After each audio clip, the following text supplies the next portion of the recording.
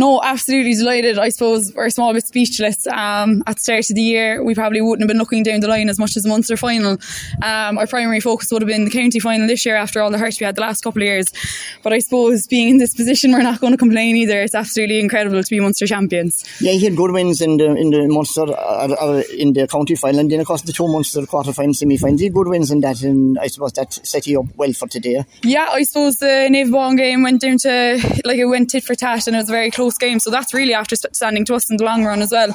That would have been a similar game to what we played today. We would have been reduced down to 14 players at one stage of the game, and we would have conceded a goal and went behind, but look, we dug it out, and the experience is kind of standing to us, and I feel like anything after the county final is it's just a bonus to us. We can go out and we can play football. There's absolutely no pressure on us, but any team we know we're going to come across this time of the year, they're going to be an incredible side, and it'll take a lot to beat them, so we're just delighted to be Munster champions at the end of the day. Yeah, and you came up again a fairly stiff side today, alright. I mean, there was very little between the sides in the first 20 minutes there before you got your first goal.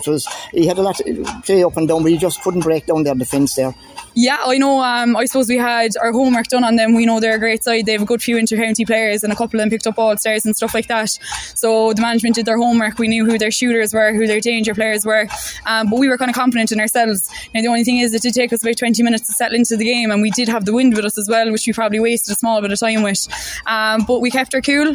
We didn't panic, and we just kept driving on. Even when the goal went in at the start of the second half, we just kept our cool and we drove on, and we just stuck to the game plan, and everyone stood up and played their part, and it got us across the line in the end. And at half time, what was said in the dressing room at half time, you were up 3 points. I know one did, but you were facing the wind, as you were saying, in the second half, so you had to be cautious the way you came out in the second half. Yeah, I suppose the game plan for us was, in the first half we knew if we were with the wind to do a good bit of kicking into the full forward line and leave them do a small bit of damage, and I suppose then in the second half we knew that we would have been doing a lot more hand passing, which is more of the play that we're used to.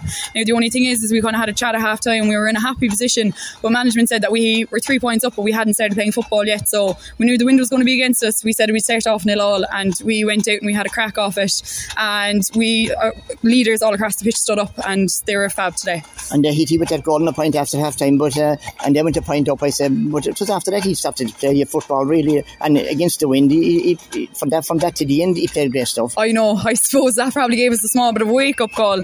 It has been something we've been trying to focus on during the years, get off to a good start in the second half, and I suppose after the goal and the point did go over, we did get off to a good start, but that was about 2 minutes into the second half.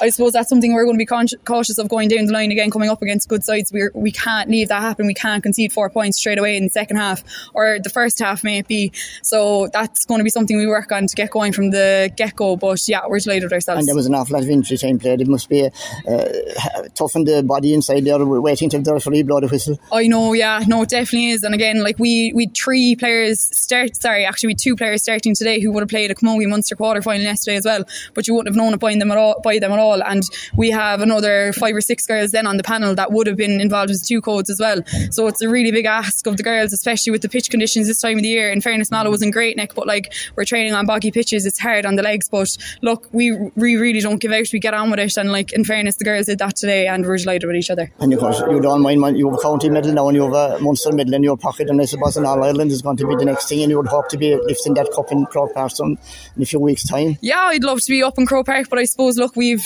2 games ahead of that before we get to Croke Park, so we don't want to get ahead of ourselves. We have to travel to London now next, and I suppose that's going to be our next focus next week when we're back training, and we're going to take it from there. And it is in the back of our minds, we're not going to be naive and say it's not, but we're just focusing on one game at a time, and we're going to drive it on, and we'll keep the heads down at training and stuff like that, and we'll just see how we go. It would be great to have an All-Ireland. We had a good run of it at the junior in 2018, but it'd be great to do it again this year.